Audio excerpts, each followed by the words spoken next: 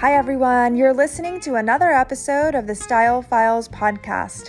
I'm your host, Paloma Contreras, and I'm delighted to welcome today's guest, design editor and industry veteran, Robert Rufino. Robert Rufino has had a long and storied career in the design world, beginning with visual merchandising posts at Henry Bendel and later on at Tiffany & Company. He also has extensive experience working in the world of shelter publications.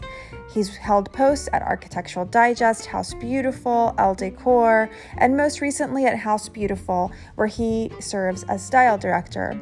As style director, he oversees the style and design aesthetic of the brand, leading partnerships with designers, managing the coverage of interiors, overseeing all photography, and mentoring young designers as well. Robert is one of the most elegant men in the industry. He is a man of impeccable style and immeasurable kindness, and I'm so delighted to welcome him today. Robert, thank you so much for joining us. Hi, Robert. How are you? I'm great. How are you today? I'm doing well. Sort of getting used to this work from home thing. I think I've had enough practice at this point to have it feel a little bit normal. How about you? Well, I'm lucky enough to be up here in Rhinebeck, but in a little sweet house and great property, and just to go outside in the morning and have my coffee and walk in the garden. It's a little bit of paradise. Well, that sounds lovely. But I do miss the office, and I do miss the tower, and I do miss my work team and going on shoots. But it's a new time, and it will pass, and we'll go back to our routine in time, as they say. Well, sure. I can only imagine how challenging it must be to produce a magazine while in quarantine. What has that Yeah. been like?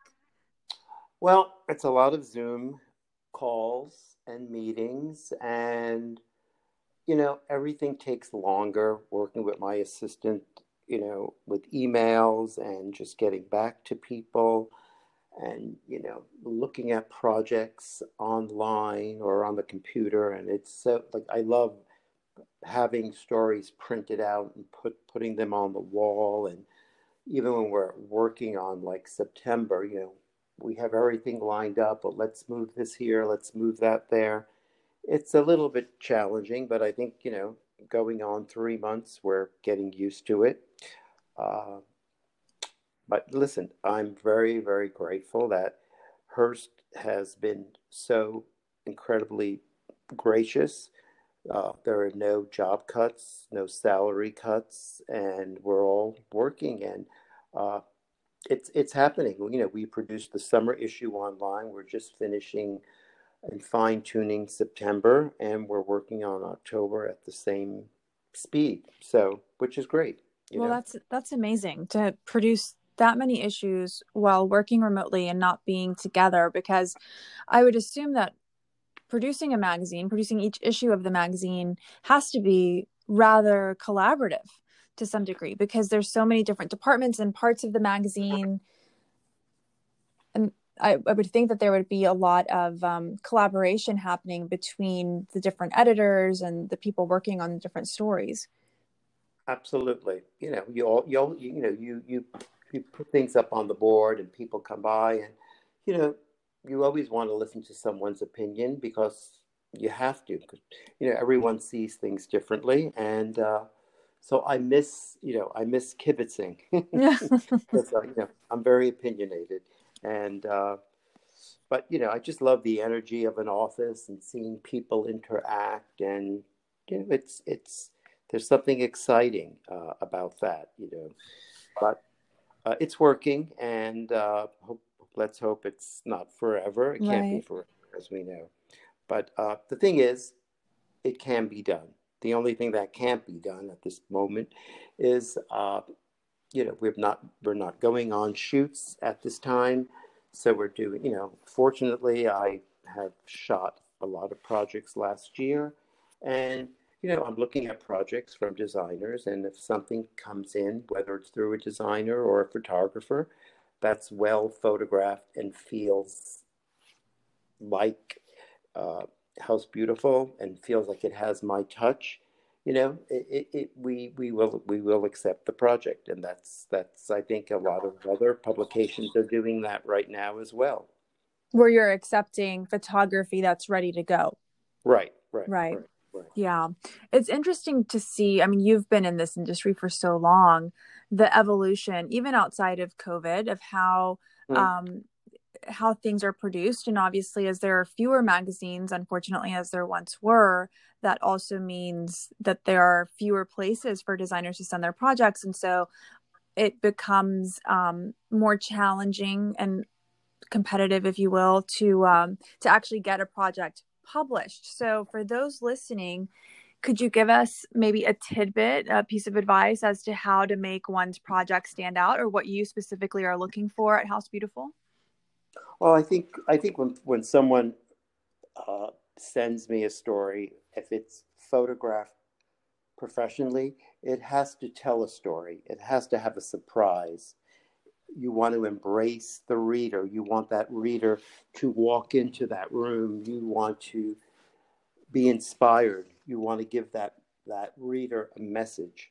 And uh, I think as time goes on, where, as you said, there are less and less magazines, so more and more designers are photographing their work, for their portfolio, for a book. Eventually, they'll be doing a book. So that's what's going on, I think, out there. But I do feel if you can afford a good photographer, it is worth it for you, the designer, to have that for your records, for your portfolio, uh, for your website, to present to a client. This is my work. This is how I do things, and uh, it's a wow factor. And I think it's a win-win for the designer. Uh, do I love going on shoots? Do I like to see things? What I think an editor does, when an editor comes into a home, he or she sees things differently and has a different point of view of how they want to showcase or lay out that house. It doesn't mean when you go into a room, you have to photograph the whole room. There could be one section that is a great moment of a room that says something, that says a message. Uh, and I think that, to me, is part of the surprise and part of the story, part of the journey in each portfolio that we're presenting in the magazine when we do our well stories. I mean, sometimes I say, "Oh, I only got 6 pages," or "I got 10 pages." Sometimes if a project is 6 pages and it feels right, and you're really getting the sense of that space, that's all you need. Sometimes I Mm-hmm. think stories go on for too long. If it's a huge house, that's one thing. But I think some of the greatest stories I've done been 6 pages or 8 pages that really tell the story. Right. Well, you're such a gifted editor, and you produce the shoots that you produce are so beautiful. I They're feel kind. like well, but it's true. It's one thing as a designer to create the space, design the space, and you shoot your scouting photography or your photography for your own portfolio and your website. But when you have someone who has an editor's eye like yourself come in and provide um your point of view and your perspective in terms of the styling, it really can bring a space to life. It makes a tremendous difference. Well, I always say when I go on a shoot, and especially it's a young designer and he or she has their point of view, and I always say, look, I am here to represent you, and I know what I need for my magazine. But the bottom line is, trust me, I'm going to make you look really good and show you how we can push this project. And then you go into a home, a designer who is well established. And, yes, you bring in flowers and you move some things around, and there's not that much to do.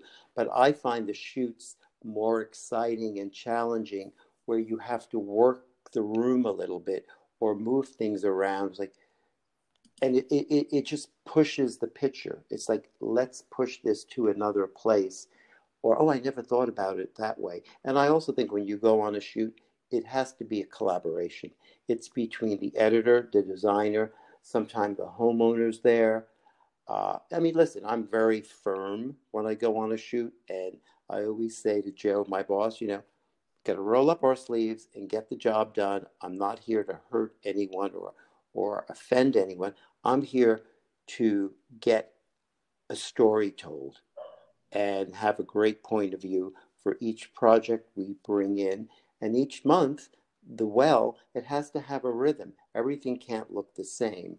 And Hmm. that's what makes a magazine exciting. And I think people long for a magazine. I mean, yet the whole thing is there's so much right now online, but what we're going through, and even being up here in Rhinebeck, there's not that many magazine stores.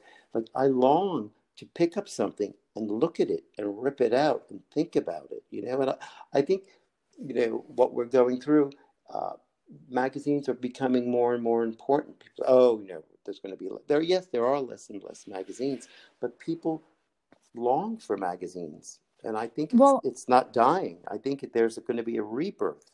I hope so. I I agree with you, and I hope that that's true because I've always loved magazines. I'm a big proponent of magazines, and in spite of the fact that I have used various digital platforms to some degree of success in my own career, I love the tangible aspect of an actual book or a Mm, magazine and flipping through it, that experience of flipping through the magazine and really reading the stories and tearing out the pages, like you mhm. said, and adding those to a pin board or an inspiration Right, mood board or that sort of thing. That's a really, I think, valuable exercise for someone in a right, creative field. right.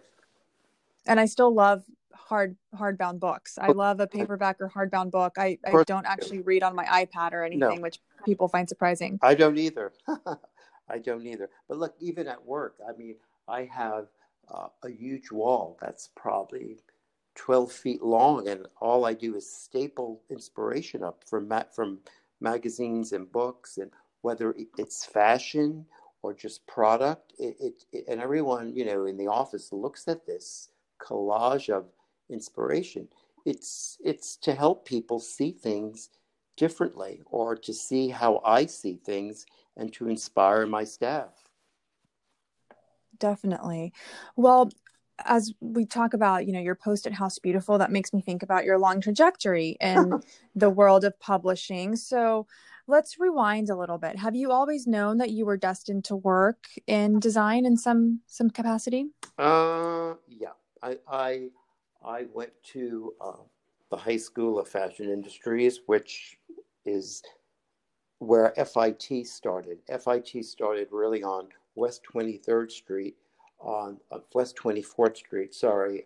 The top two floors of the High School of Fashion Industry is where FIT first started, and then they moved to 27th Street. So I did 4 years of high school there, and I wanted to become a fashion designer. And it's like, oh my God, I have to sew, I have to make patterns, and which I did. And then one day I said, and one of my counselors said, would you like to try a course in like window display and advertising?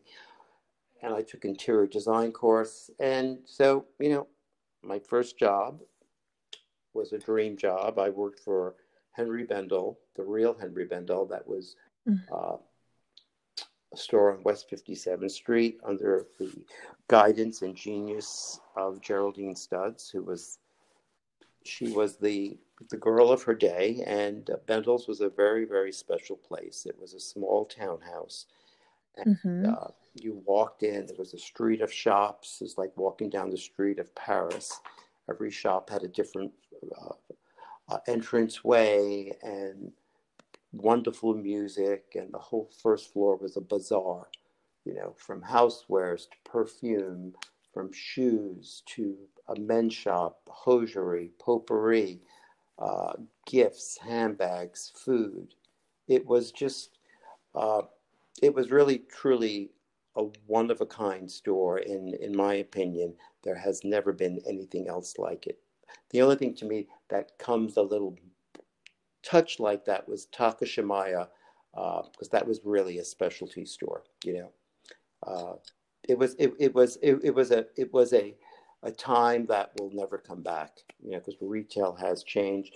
But when I think of Dover Street, Comme des Garçons, downtown on Lower Lexington Avenue, that is a store that is like a gallery, and it's always changing. And that to me is the modern Henry Bendel.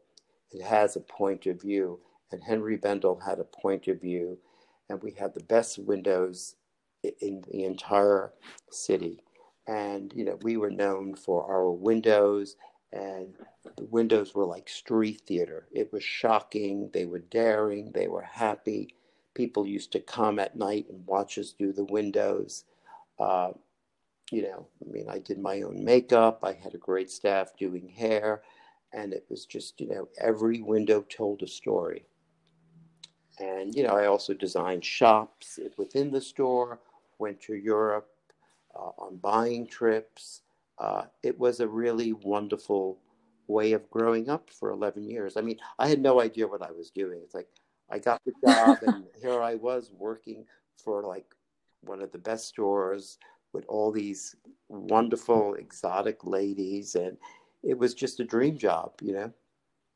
How fabulous. It almost sounds a little bit like theater. It was theater. And in fact, Geraldine Stubbs, who was the president, and who became a very, very good friend of mine for 33 years until the day she died, she always wanted to be an actress. This was her stage, and we were her performers.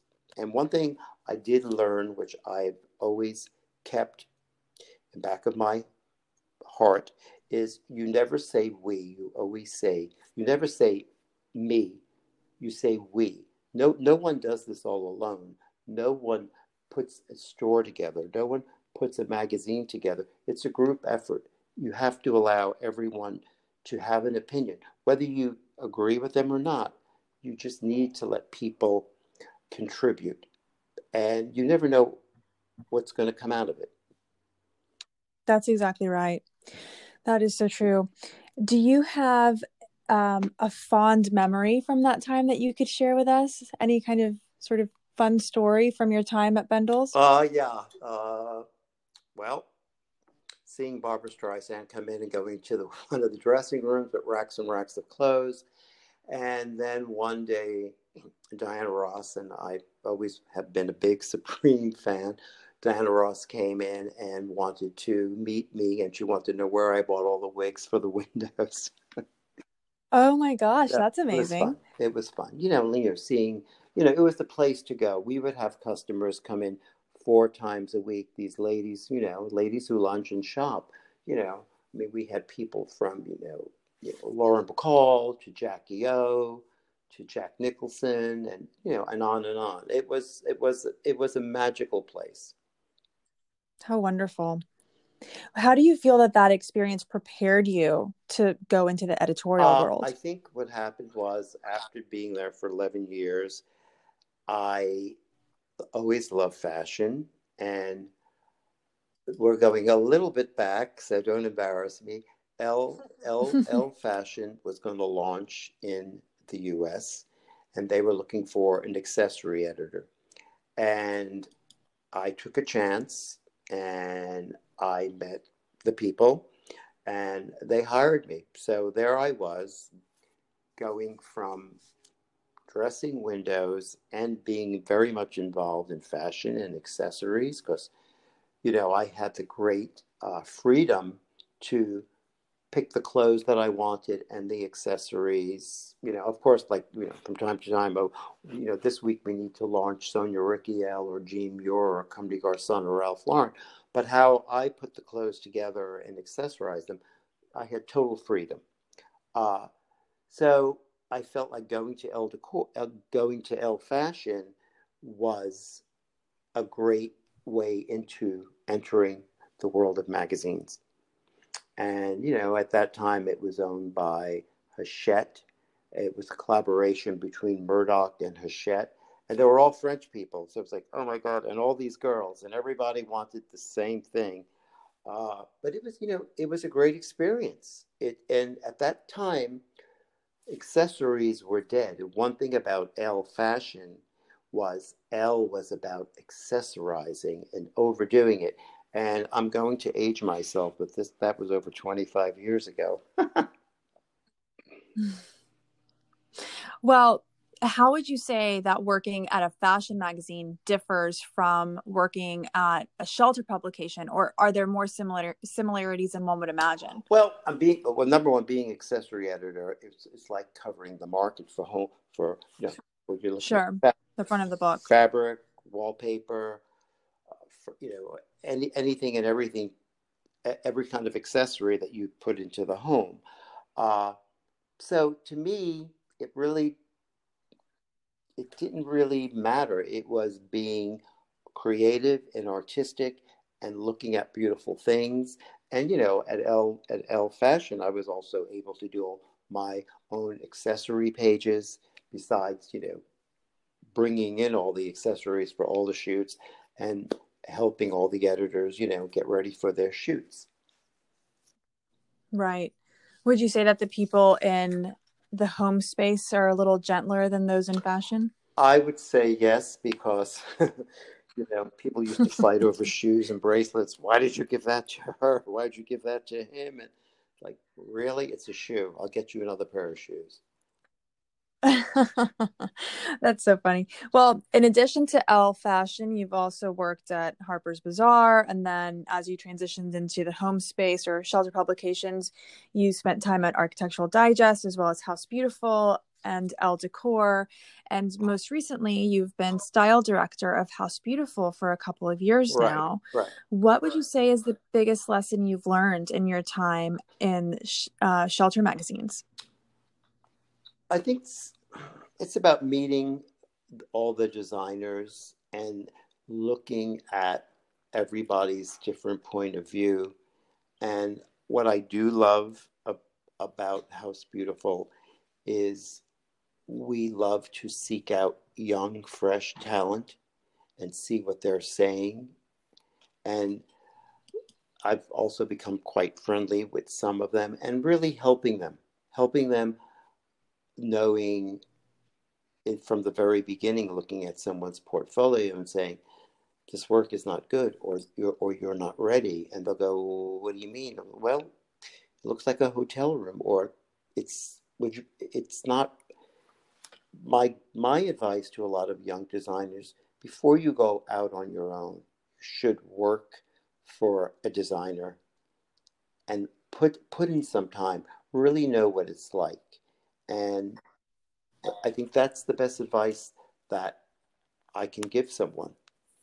And I love, helping people and guiding people. And there was a designer that well, a few of them that young that I've become quite friendly with, and just to see how they have evolved and how well they're doing. To me, that's so rewarding. When people listen and you could give back. You know, you you have to Right. give back. When I think I've been very fortunate in my career, and for me the joy is always giving back and helping and seeing someone make it, even when someone has an assistant. And I had an assistant, Sarah, who she started coming on shoots with me, and then she started doing videos. Like, Sarah, you need to go on shoots by yourself. And when you see people grow, I love that, because listen, there has to be the next generation to do this. I mean, I do hope to work for a lot more time. I'm not finished. People say, when are you going to retire? It's like, I'm not. This is just an exciting time. The world is a different place. Uh, and it's just, I want to evolve and just learn new things. I'm doing videos. I'm doing, all different kinds of things, and that's exciting. Absolutely. Well, I think your desire to help and foster new talent says a lot about your character. The fact that you see yourself in some way as a mentor, and I can certainly speak from personal experience that you've been so incredibly kind and My, supportive of me, and that support has made a big difference in my career and to me personally. So thank my you. pleasure. Did we talk about my 13 years at Tiffany's. I mean, that We haven't talked about Tiffany's. Let's that talk was a about whole Tiffany's. different. Uh, I was in the middle of working for different magazines, and then someone called me from Tiffany's. Would you like to design the windows? And I went, okay, let's talk. And then, I basically created my own job. I went in as vice president of creative services worldwide. And, that was a very corporate job. And, but then again, they allowed me to tell them what they needed, from case line presentation to working on archival events, uh, making the stores look a little bit more fresher and still having the grace and glory of Tiffany.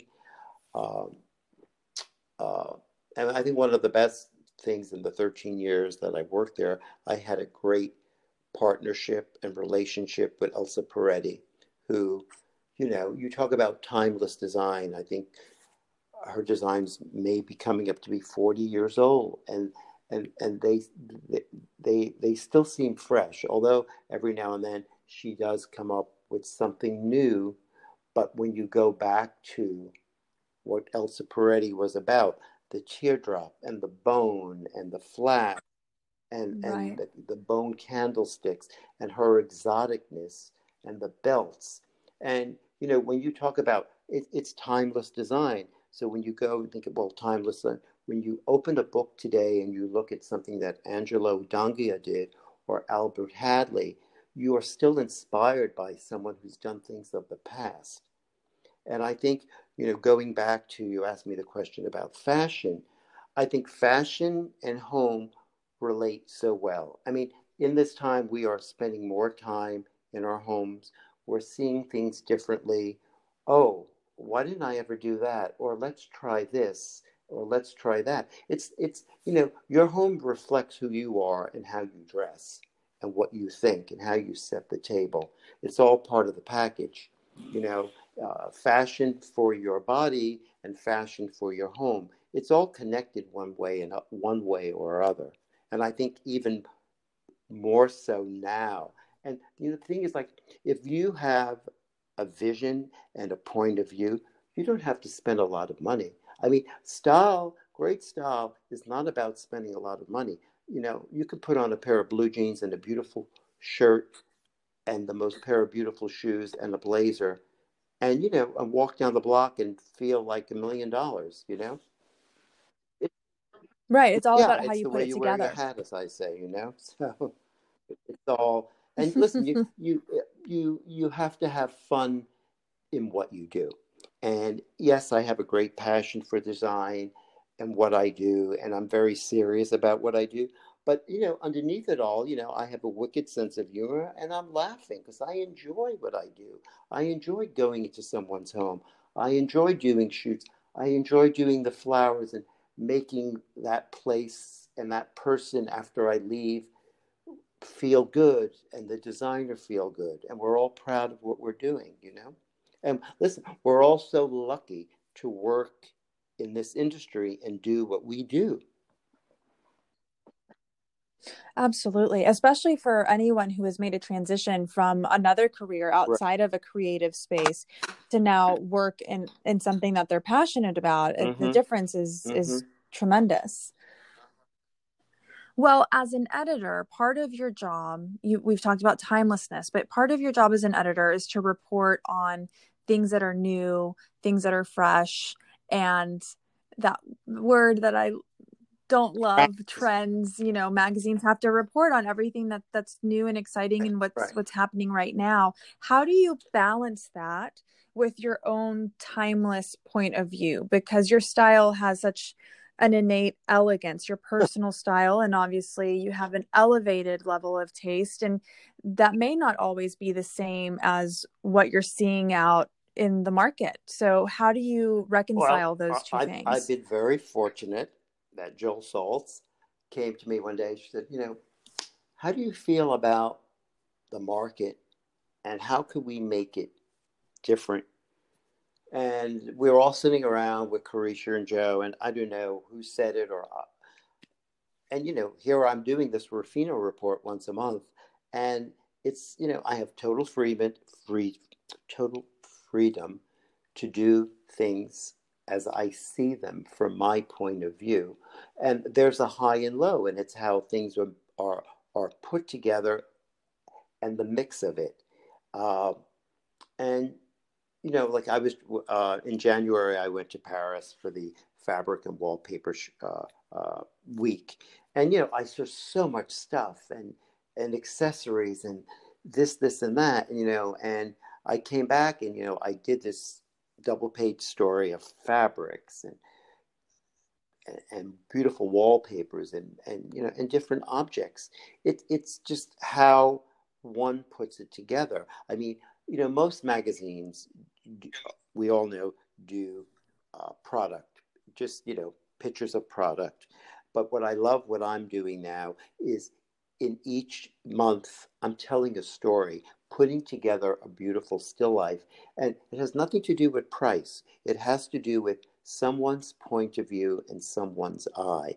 And there are things that I have to report on that are out there, but I also have to put in what I'm all about, whether throwing in a pair of my tortoiseshell glasses that I've worn for the last 30 years, or a bag that I believe in, that looks good, that fits in with the story. So in that way, I'm fortunate to do this Rufino report, because it's basically about my point of view on things.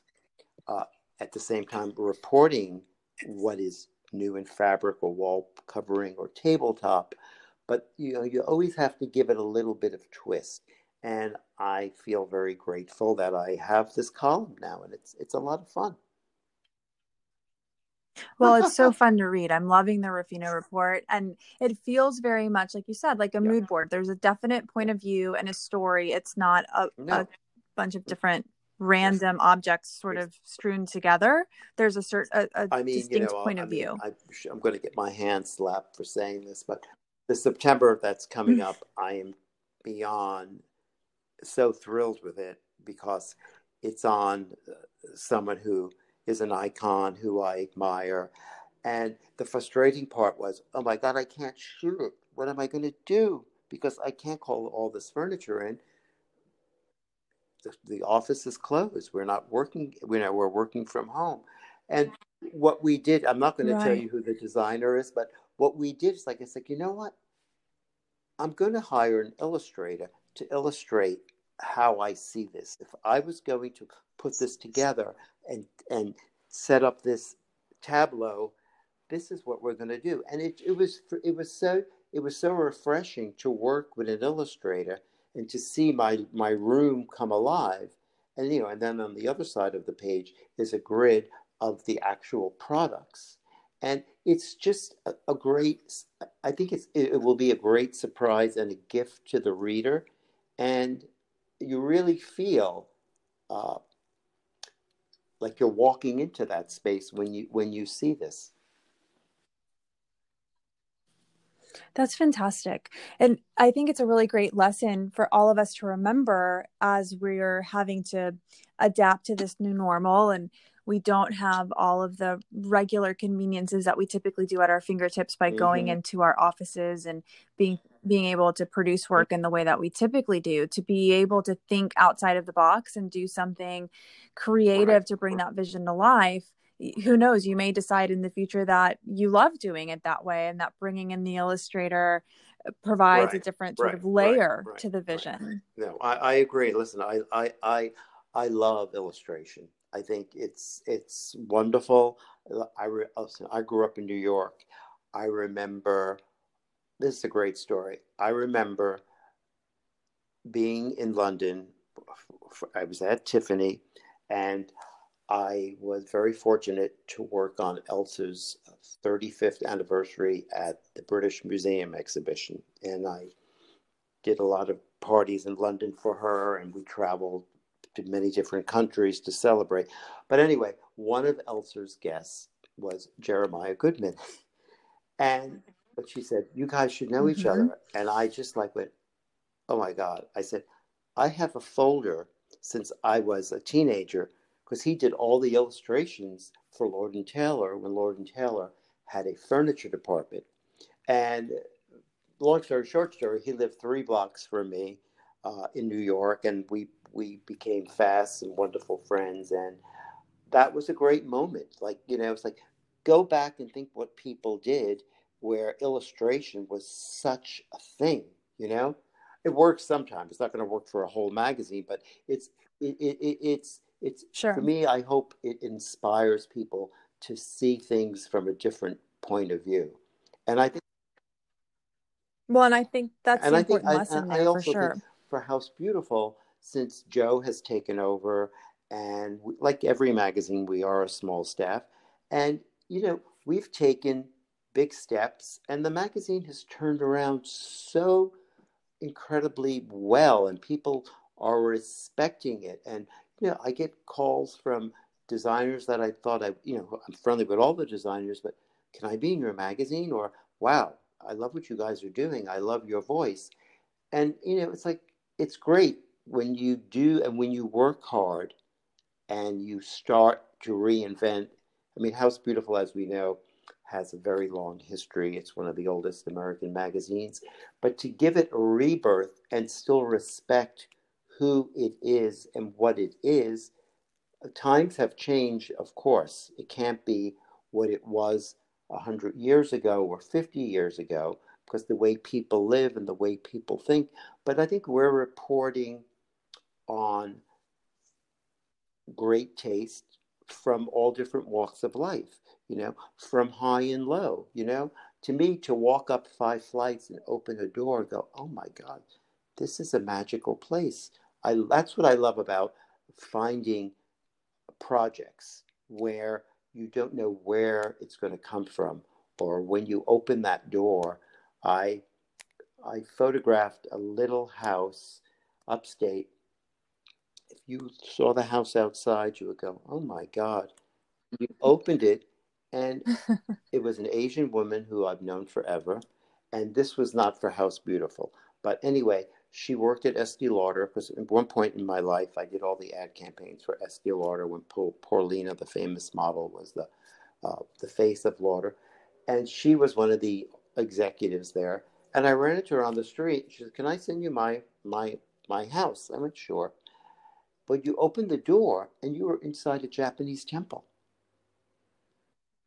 It was like, wow, like Wow. you would never know. And that's the exciting thing, discovering. And, but, you also have to do a lot of research to find these stuff, to find good things and constantly be on top of people. Or who's the next good designer? Or who's that designer who's been around forever who has a new look and has a new expression? Right. Well, as you mentioned, honoring the heritage of a magazine Yes, that's over yes. 120 years old and making it feel Mhm, relevant for mhm, today and fresh and mhm. exciting for the way that people No. live today is no small feat. And people can be resistant to change when things take on Mhm. a different approach than they previously had, and so that of course is not always easy to face or deal with. But I think what the magazine is doing, what you all are doing at the magazine, has been really exciting and is very inspiring. It looks and feels great. And it reminds me, hearing you talk about this and how the magazine has to stay relevant for the way that people live today. It can't No. feel the same as it did 10, 5, 20 years ago, however long ago.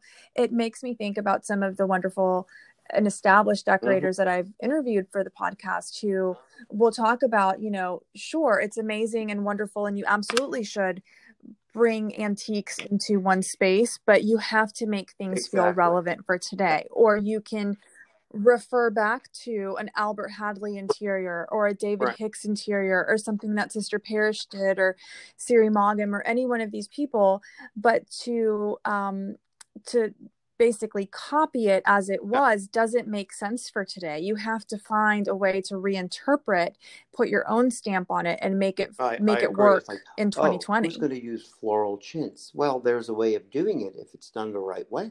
In a modern space, And if a room is all white and stark and you slip cover everything in a floral chintz for summer or spring, it just gives it a different edge. Just, you know, the whole idea of, a room full of antiques doesn't work anymore.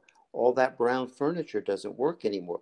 But if you mix things like the way I live, I live very spare, and I have a combination of, French antiques and some modern.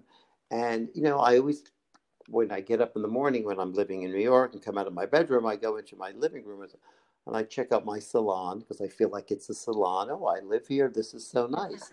But, I'm very comfortable. That's who I am. But it feels modern, and there's some things that are there from the past. And that's it, it's a new way of living. It's a new way of thinking. It's even the way we dressed. When I worked at Tiffany's, I wore custom suits and the Windsor knot and cufflinks, and I go to put on a suit now. I go, oh my God. So I wear my I still wear a beautiful double-breasted pinstripe blazer, a shirt and tie. I love wearing cufflinks, but I live in blue jeans and beautiful shoes, or even if I wear dress pants, I wear a jean jacket and a vest. Not saying I'm not going to put on a Hmm. tuxedo and ask you out to dinner one night, but um, it's a whole different way of how we live and how we think and where we are in our life. You know. Right. Well, you're always impeccably dressed. As you were saying that before you mentioned the jean jacket, I was picturing you in charcoal pinstriped trousers with your Oh, jean jacket. You but always look so the stylish. thing is, it's like one's home. You have to live in your clothes. Just because you're wearing a $3,000 blazer, oh, or your home, like when people, someone came to my house, my apartment once, and go, oh my God, you let your dog sit on your sofa? It's like, yeah, I do. It's not a show. It's not a showroom. It's real life. Right. Live in your house, or oh, I only use those dishes on special occasion, or I can't use that good silverware. When I'm home alone at night, and sitting watching TV, I take a different dish, a beautiful napkin. You have to enjoy your stuff, whether you're alone for that evening or you're entertaining someone. It's there to enjoy. Live it, live with it, enjoy it. Put some patina on it. That's right. Yeah, homes are Yes, meant yes. for living. They're not museums. Well, I've actually been enjoying Oh, setting the yes, table with yes, different plates and glasses yes. and napkins during No, this time because no, we haven't been going out to dinner like we typically do. We haven't gone to restaurants, so that gives me a little change of exactly, scenery in some exactly. small way. Robert, what would you say are your Well, indispensable I think design when you move elements? into an apartment, you really, really, you have to invest in a good paint job. I'm a big stickler. The walls have to be perfect. The molding has to be painted really well. The floors have to be done, or a beautiful floor covering.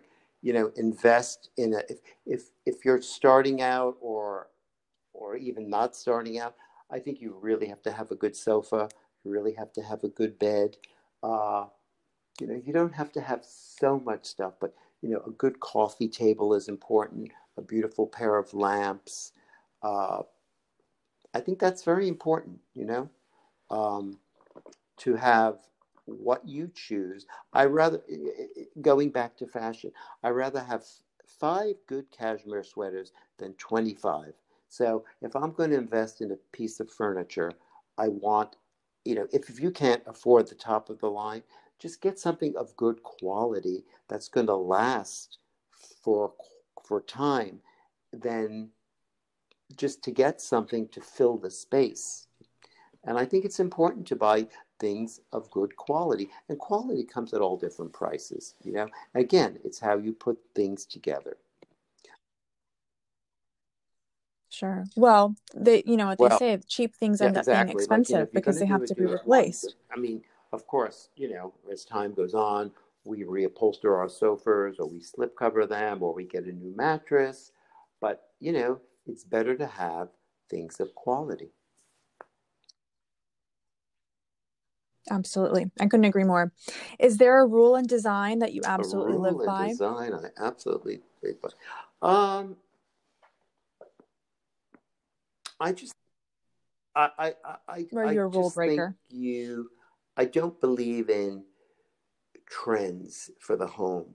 Oh, I just was here, so we're going to change that. Stick to who you are and what you're most comfortable with. Your home is a reflection of who you are from start to finish, where you travel, what you see, how you collect art, why you buy that, why things in your home should be things that really mean something to you, treasures that you found. I mean, I go to a lot of homes, whether I'm going to photograph them or not.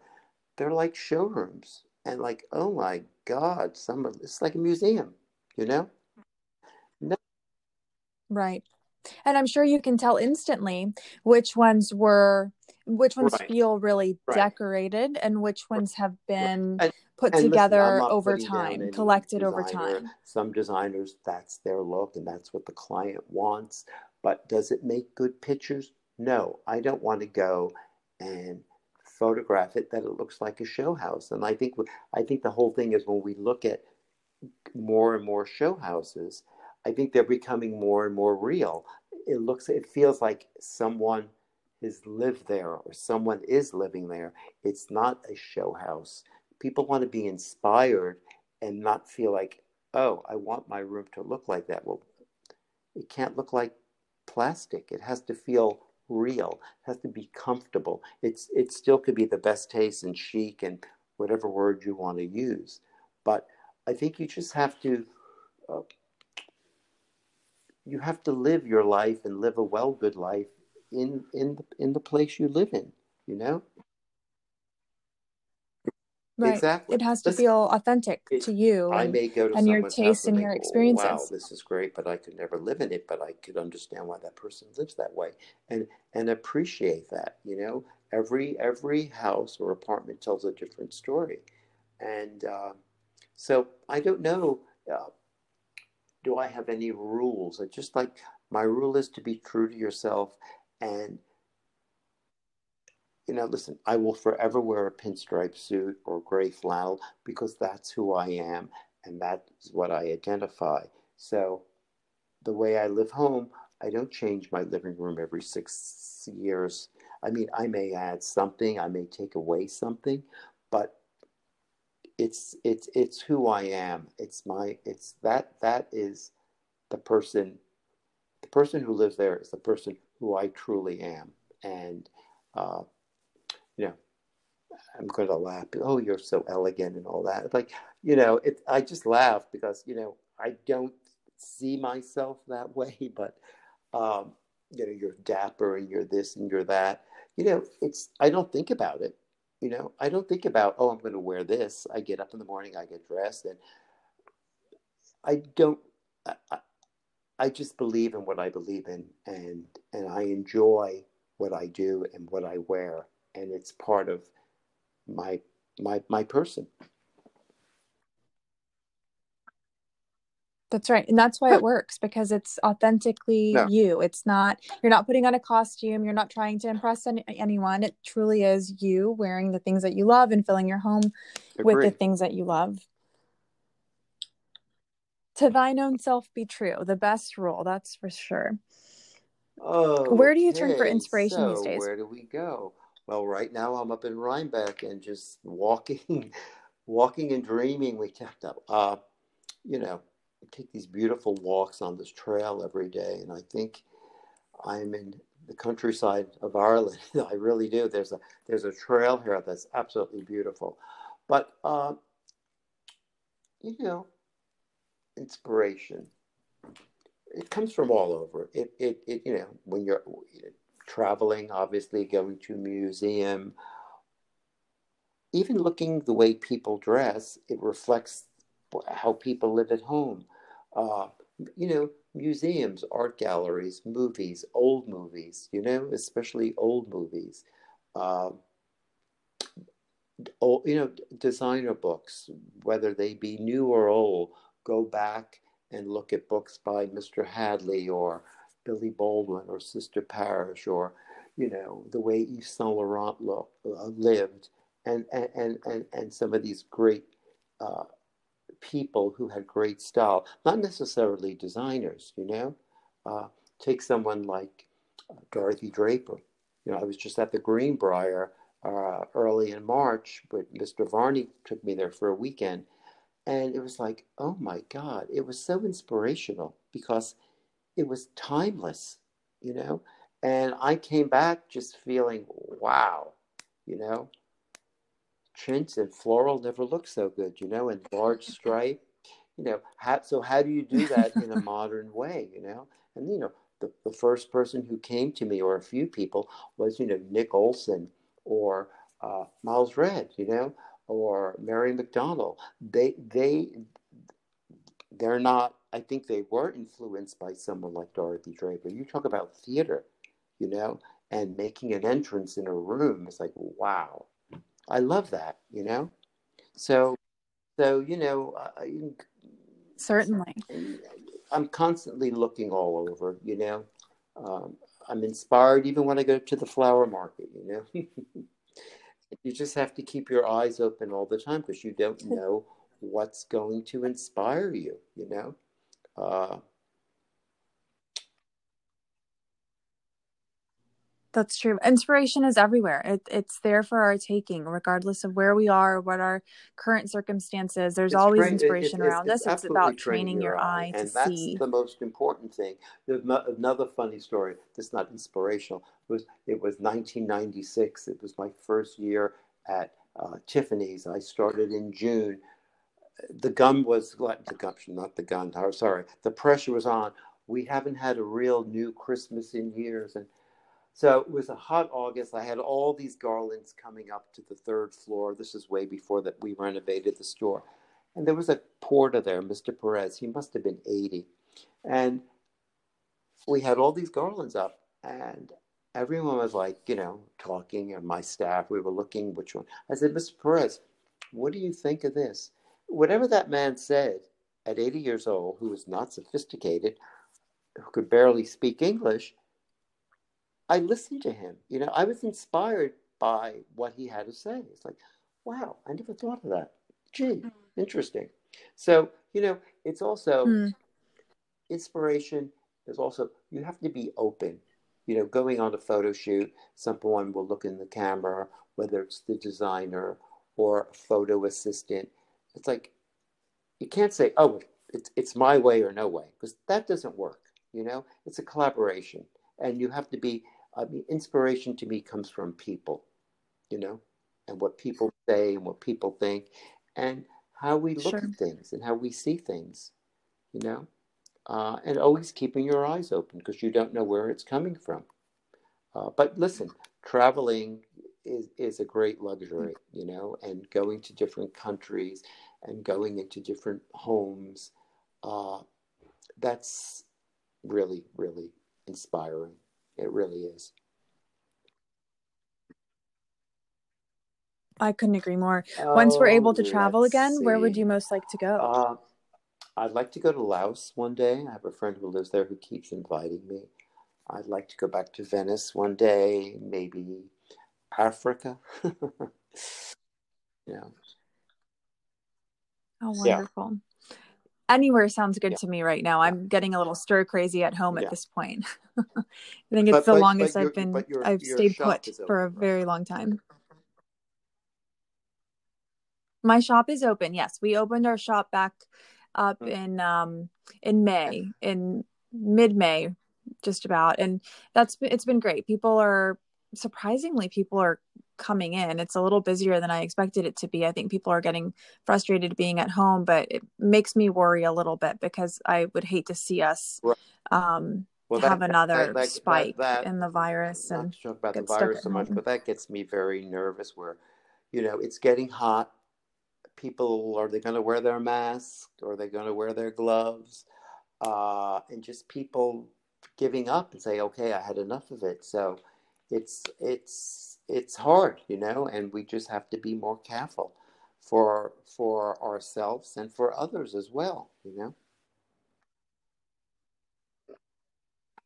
I agree. I've actually been shocked because we've started taking a few meetings here and there with existing clients. We're working on quite a few new construction projects and bigger things that require attention and all kinds of meetings. So we've been doing that. And up until about this past week, everyone had been wearing masks and was practicing good social distancing. But I've been really surprised to walk Yeah, in a couple of times this week to yeah, two different yeah, meetings, actually. And I'm the yeah, only one wearing a yeah, mask and yeah, acting like yeah. there's anything going Well, on. It's kind of keep wearing the shocking. mask. So, Exactly. yeah, Exactly. I Exactly. better safe than sorry, that's for certain. Well, obviously, we're recording this during the coronavirus pandemic, and we've talked about it a little bit. What will you take forward with you as a lesson learned during this time? That we have learned to work a different way, and it can work if it had to work. But I don't think this could work forever because we need to go out and see things and touch things and interact with people. Um, and just be, I think people need to be more graceful and generous and kind and be aware of one thing, one great thing, that life is a great gift. And if you are sick or get this virus and you don't make it, it's very sad. And that we can't take life for granted, that we are all here for a certain amount of time.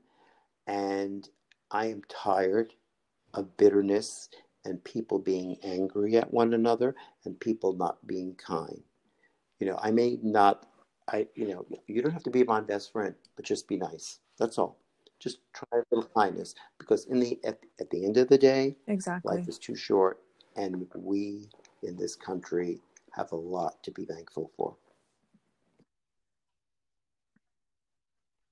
It's so true. And I think in some Mm-hmm, way, a bit of civility mm-hmm. has been lost, and people are so quick to be nasty and judgmental and divisive with one another. And I think that has really shown itself during this time, Oh, actually, with all the things going on in our country. And I'm just sort of the keep your belief mouth that keep if you your. don't have I mean, anything nice to say, I've been you on the just phone you with some move on. You don't designers with say some friends, anything. and they're like, And I said, excuse me? No, no, no, no, no, no, no. Now is not the time.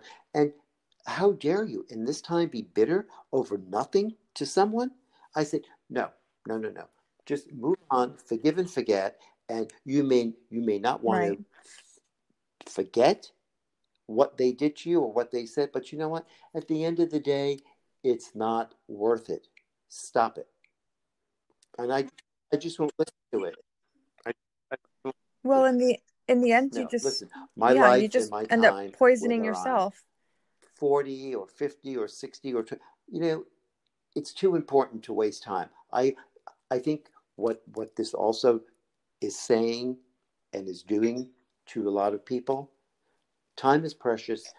Do what you really want to do and stop the nonsense. I only, I, I'm not going to go to dinner with six Exactly. people who four of them I don't like just to go out to dinner, or I'm going to go to this part. Like, no, it's not. I've never done that anyway. But just be nice and be grateful and be humble and be helpful to your fellow man.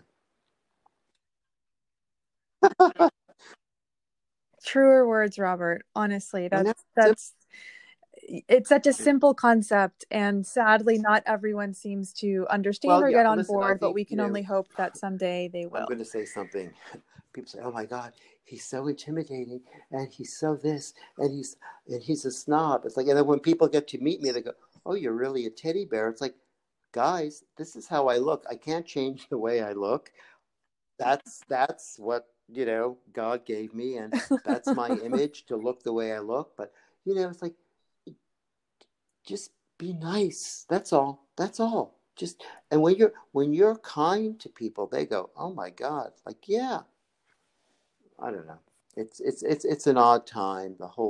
The sickness and everything we're going through with this racial thing, it breaks my heart. And I always use this expression, we need to roll up our sleeves and work harder and be kinder. It's all. It's all. It's not a miracle. That's It's not a exactly right. miracle. That's We just have to do it. We have to do the work. That's so true. So true. Robert, if you could go back in time, is there a piece Give of advice that you myself would give your younger self? back in time. Yes. All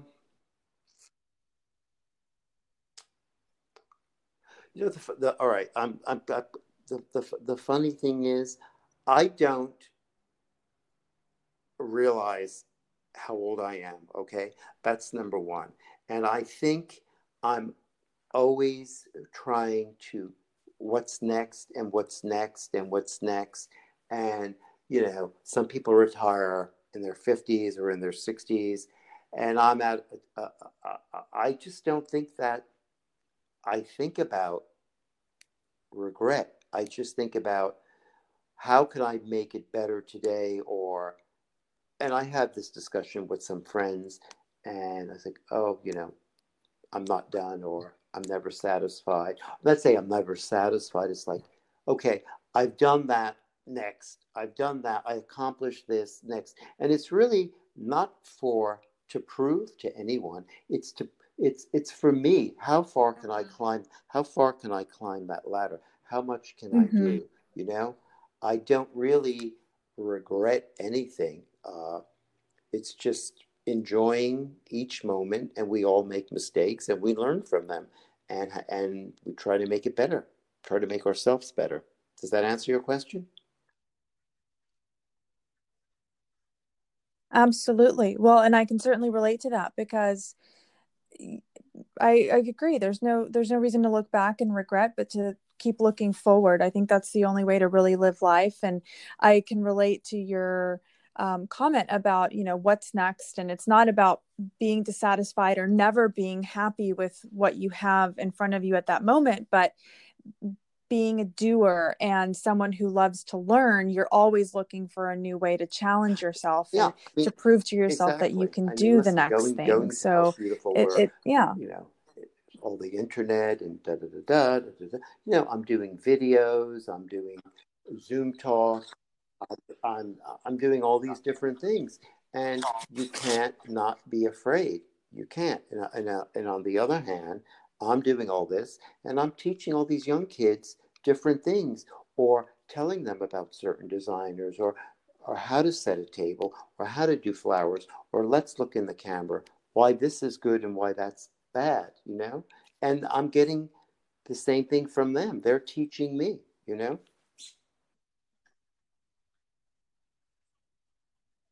Right. That's wonderful.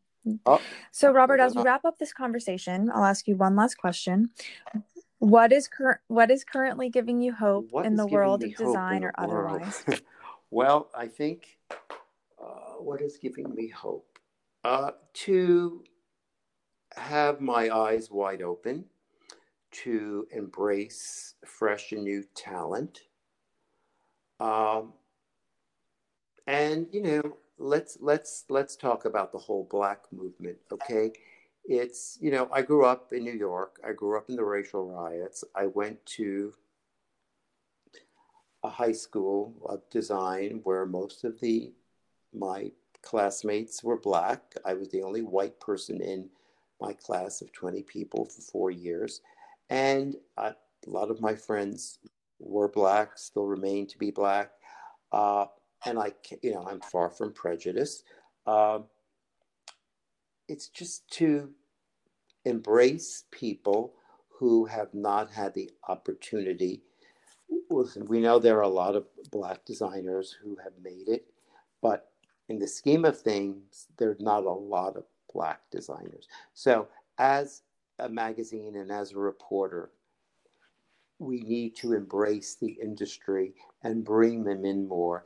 And the ones that are at a lower level, I think it's my duty to find them and how can I help you?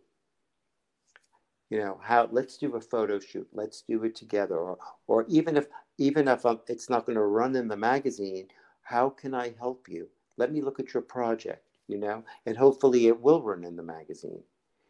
It's going out and really giving back to it's a different time, it's a much different time. And whether you're black, yellow, green, or blue, we just need to embrace this horrible thing that we're going through. And it really upsets me, but it's my goal to work harder at it and care more. And we are doing it right now at the magazine. We've always done it. I mean, I must say, in our March cover, Corey Jenkins was the first black designer ever to be on the cover of House Beautiful. And we didn't even know that. But so that was, to me, that gave me goosebumps. And that poor guy cried like a baby. It's like, wow. And you got to just treat people. That's amazing. Well, you yeah. just got to treat people like people, and everyone is equal. Doesn't mean that, I live in this house and you live in that house, but, it's finding happiness and being grateful for what you have. There's always going to be someone better than me, someone more talented than me, someone taller than me, someone who dresses better than me. That's fine, but we're all in this together to make it a better place and to make this industry shine. When I go back, and I think of people who have influenced me, or people I look up to.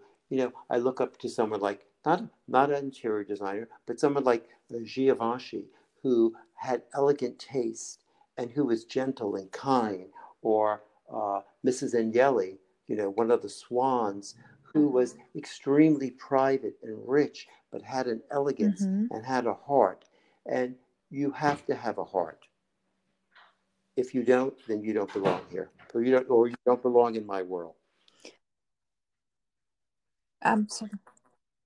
That's right. That's absolutely right. Well, on that note, Robert, in your words, it's time to roll up our sleeves because we have a lot of work to do as an industry and as a people. And I think your advice of looking into oneself and remembering to be kind and treat others with kindness and love is the most important lesson that anyone can remember. So thank you so much.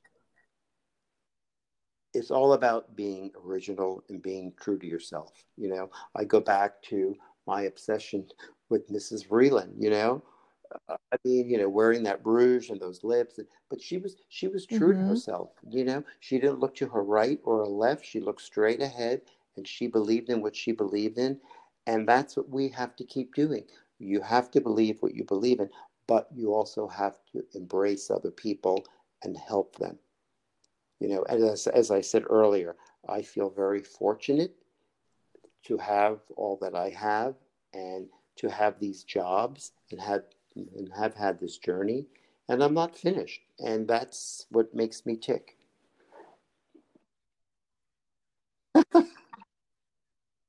Well, that's something to look forward to. You've got a lot of inspiration to give the rest of us for many, many years to come.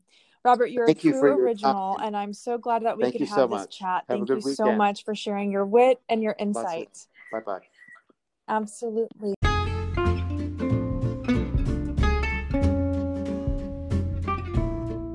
That was Style Director of House Beautiful, Robert Rufino. I hope you've enjoyed today's episode. Be sure to visit us online at thestylefilespodcast.com, where you can find more episodes featuring inspiring conversations with creatives. If you're enjoying the Style Files, be sure to subscribe via Apple, Spotify, Google, or wherever you get your podcasts. Thank you so much for listening. We'll see you next time.